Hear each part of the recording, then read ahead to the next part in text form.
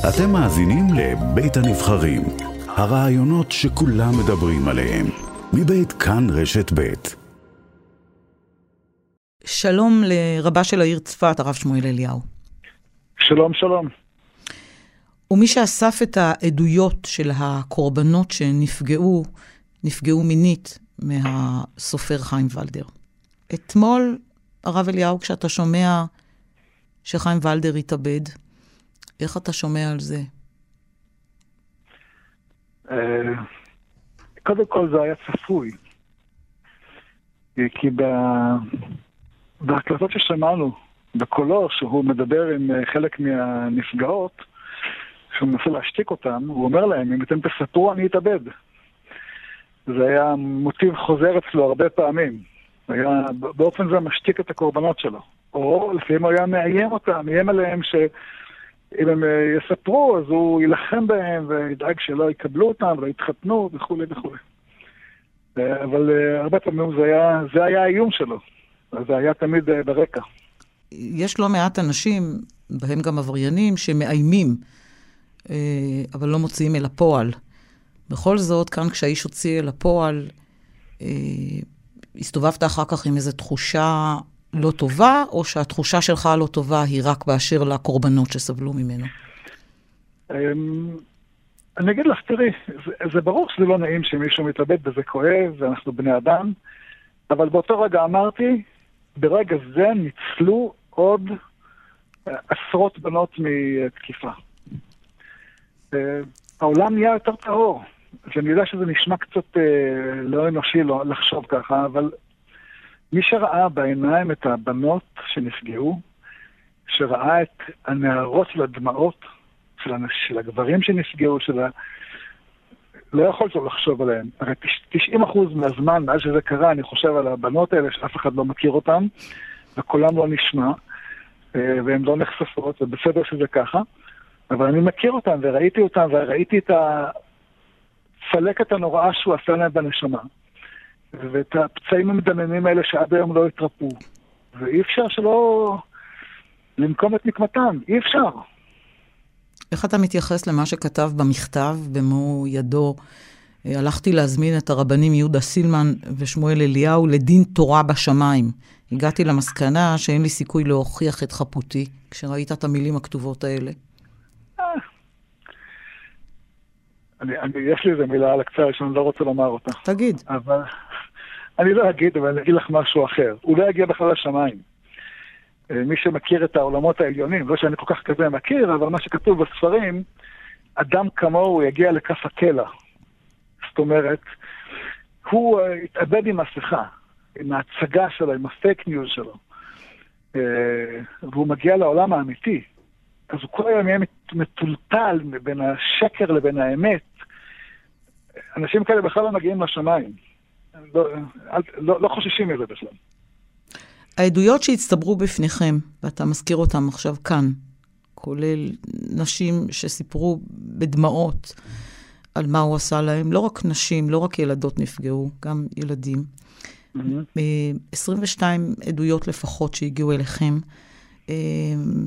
תקיפה של ילד בן 9 שבא אליו לטיפול, תקיפה של ילד שהיה חניך בקייטנה שלו, תקיפה של מדריך, ילד בן 12, יחסי מין מלאים וקבועים עם קטינה מתחת לגיל 14, יחסי מין מלאים וקבועים עם קטינה מתחת לגיל 16, אגב, כל מה שכתוב כאן יחסי מין, שאני רואה בפניי, זה אונס, כן?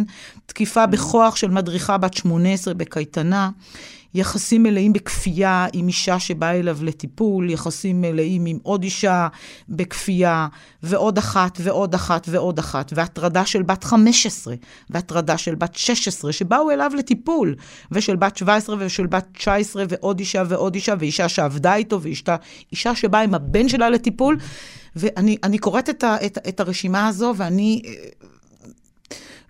משתגעת ומזדעזעת.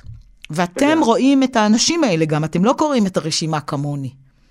את צודקת, את לא מבינה כמה דמעות יש לי בעיניים, שאני רק שומע אותך קורא את השמות האלה, כי את קורא שורה, ואני רואה את הפנים. ואני פשוט רק נזכר בזה, אני מזדעזע. הרי זה הרי לא תרצח. זה לא תרצח. ההלכה אומרת, רצחת בן אדם, למרות שהוא חי והולך, והמשפחה שלו אפילו אולי לא יודעת, אבל החומרה של מה שהוא עשה זה כמו לרצוח. וקראתי לו באחד ההזדמנויות, רוצח המונים. אני יודע שזה קשה לומר את זה אחרי שרק אתמול הוא התאבד. אבל צריך להסתכל מול העיניים את הנפגעות, לא רק אותו. הוא עכשיו בכותרות, והוא עשה לנו הצגה, דרמה, יד הקבר של הבן שלו, וצריך לרחם על המשפחה שלו, הם לא אשמים, ובאמת מסכנים. אבל אני אומר בסוף, אם צריך פה לרחם על מישהו, זה על הקורבנות. הם המסכנות, הם סבלו, הוא האשם, לא הם. ספר סיפור אחד של קורבן, שבא בפניך, או בא בפניך, ושגרמו לך, כמו שאתה אומר, ומספר לדמעות, ולכך שלא ישנת בלילה.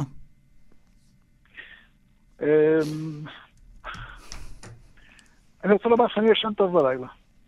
אני ישן טוב בלילה מכיוון שאני מרגיש שלם לגמרי עם עצמי.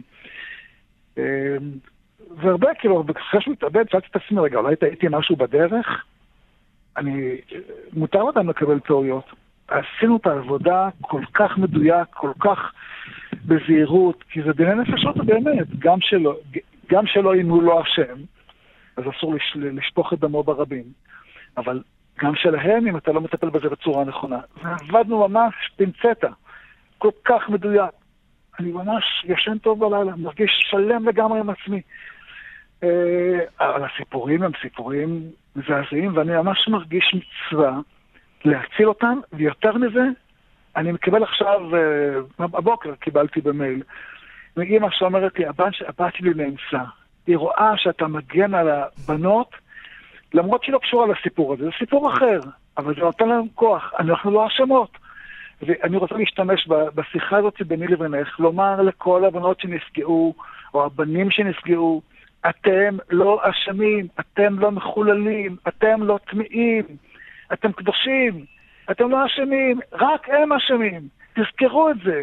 למרות שהנבילות האלה ינסו להפיל עליכם את האשמה, ומפילים עליכם את האשמה, ונותנים בכם רגשי אשמה, אתם לא אשמים. אתם בשום אופן, אין בכם שום סרח. אל תקבלו על עצמכם שום סרח. רק הם אשמים. קורבן אחד שסיפר לכם, אישה או ילדה, מה הוא עשה? איך הוא טבע את הקורי הכביש האלה שלו? איך הוא תקף? איך הוא איים אחר כך? איך הוא השתיק? סיפור אחד ספר לנו, שזה לא יישאר רק שורה אחת בעיתון, או שורה אחת שאסתי מקריאה ברדיו. תראי, האדם הזה הוא אמן. גאון בנפש האדם. איש חכם, נחמד, רהוט, נראה חביב כזה. וגם גאון. חכם בנפש, כאילו שחקן בכל רמה חברה, זה בערך לגעת באנשים ולרגש אנשים ולגרום להם ללקוט והכל, וככה הוא היה ממש משקיע בזה, ממש משקיע וטוב את הקשרים, ועוזר מאוד ותומך וגם מחלק כספים, ובסוף אנשים נופלים בקורי העכביש שלו, ממש נופלים ומרגישים לא יכולים לפתוח את הפה. דיברתם איתו? אתה דיברת איתו באיזשהו שלב? דיברתי, בוודאי שדיברתי. דיברתי איתו, אמרתי לו מפורש, התקשרתי אליו. מה אמרת לו? אמרתי, תשמע, יש תשובה בעולם. אתה יכול לבקש סליחה. לא יודע אם תתקן את כל מה שעשית, אבל תתחיל, יש בעולם תיקון. תספר את הסיפור של התשובה. אבל הוא היה, לפי דעתי, כבר מכור לזה יותר ממי שמכור לסמים. והכחיש. מכחיש, זה שטויות, מה זה הכחשות שלו? זה חסר ערך.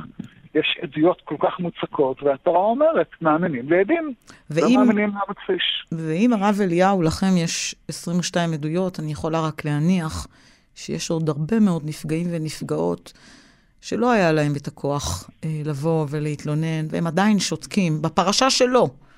ברור. זה ברור שהמספרים הם יותר גדולים. ברור.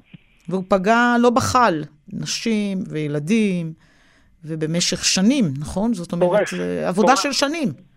טורף, ממש, עשרות שנים, טורף. יודעת מה כואב לי עליו? שזה לא התפוצץ לפני 5 שנים. לפני 10 שנים, כמה בנות היו ניצלות ממנו. חבל שזה לא התפוצץ קודם. ממש חבל, כואב לי הלב על זה. אני מדברת איתך ואני נזכרת בפרשות קודמות. אני נזכרת במוטי אלון, אני נזכרת ביהודה משי זהב לא מזמן. אני נזכרת ברב עזרא שיינברג, שאתה שם גם עשית עבודת קודש, אין מילה אחרת, וחשפת את המנוול הזה שפגע בכל כך הרבה אנשים. ואני רוצה לשאול אותך, הרב אליהו, איך יכול להיות? איך יכול להיות, שואלת אותך אישה כבר לא צעירה, אני חילונית, שאנשי תורה, אנשים שהם לא רק דתיים, שהם פורצי דרך, שהם ראשי קהילות, שאנשים נותנים בהם אמון, הם עברייני מין ופדופילים וסוחטים ומשתיקים, ואני מרשה לעצמי להגיד שאם אלה נחשפו, יש עוד רבים שלא נחשפו. איך יכול להיות שבקהילות האלה שאמורות בכל זאת להיות יותר נקיות על פי התורה, קוראים הדברים האיומים האלה? גם אני שואל את השאלה. שאלה קצת תמימה, אני חייבת להגיד, אחרי ששאלתי, אני מרגישה קצת תמימה בגילי המופלג. קודם כל את צודקת, השאלה צריכה להישאל ולהישאר עם סימן שאלה. לא צריכה להיות לזה תשובה. צריך להיות, לבוא לומר, זה לא מקובל במחוזותינו. אני רוצה לבשר לך משהו שככה נסיים את השיחה במשהו טוב. אני בסיפור הזה של ולדר, הייתי בקשר עם הרבנים המובילים בבני ברק. דיברתי איתם, עדכנתי אותם. אני חייב לומר לך שאני ממש יכול לומר הלל על התגובה שלהם. הם היו כל כך איתי, כל כך חיזקו אותי, כל כך אמרו לי תמשיך, אנחנו איתך, אנחנו נטפל בזה. קראו לו, הזהירו אותו. זה לא יאומן, לא יאומן. זה דבר, בעיניי זו מהפכה. אבל יחד עם זה אני רואה אתמול הלוויה רבת משתתפים, אני רואה הספדים, אני קוראת הבוקר בעיתונים חרדים, כן, או שמתעלמים לגמרי מהסיפור, או שמשבחים אותו. המנוח זצ"ל. כן, אז זה מטריף. איך יכול להיות? נכון, נכון. מה צריך לעשות עם הספרים שלו? לשרוף אותם? אני אמרתי, עוד לא הספקתי, אשתי זרקה את זה מהבית. ברוך השם, אני לא הראשון. יש לה שזרקו את הספרים שלו כבר לפני 10 שנים. יודעת את זה?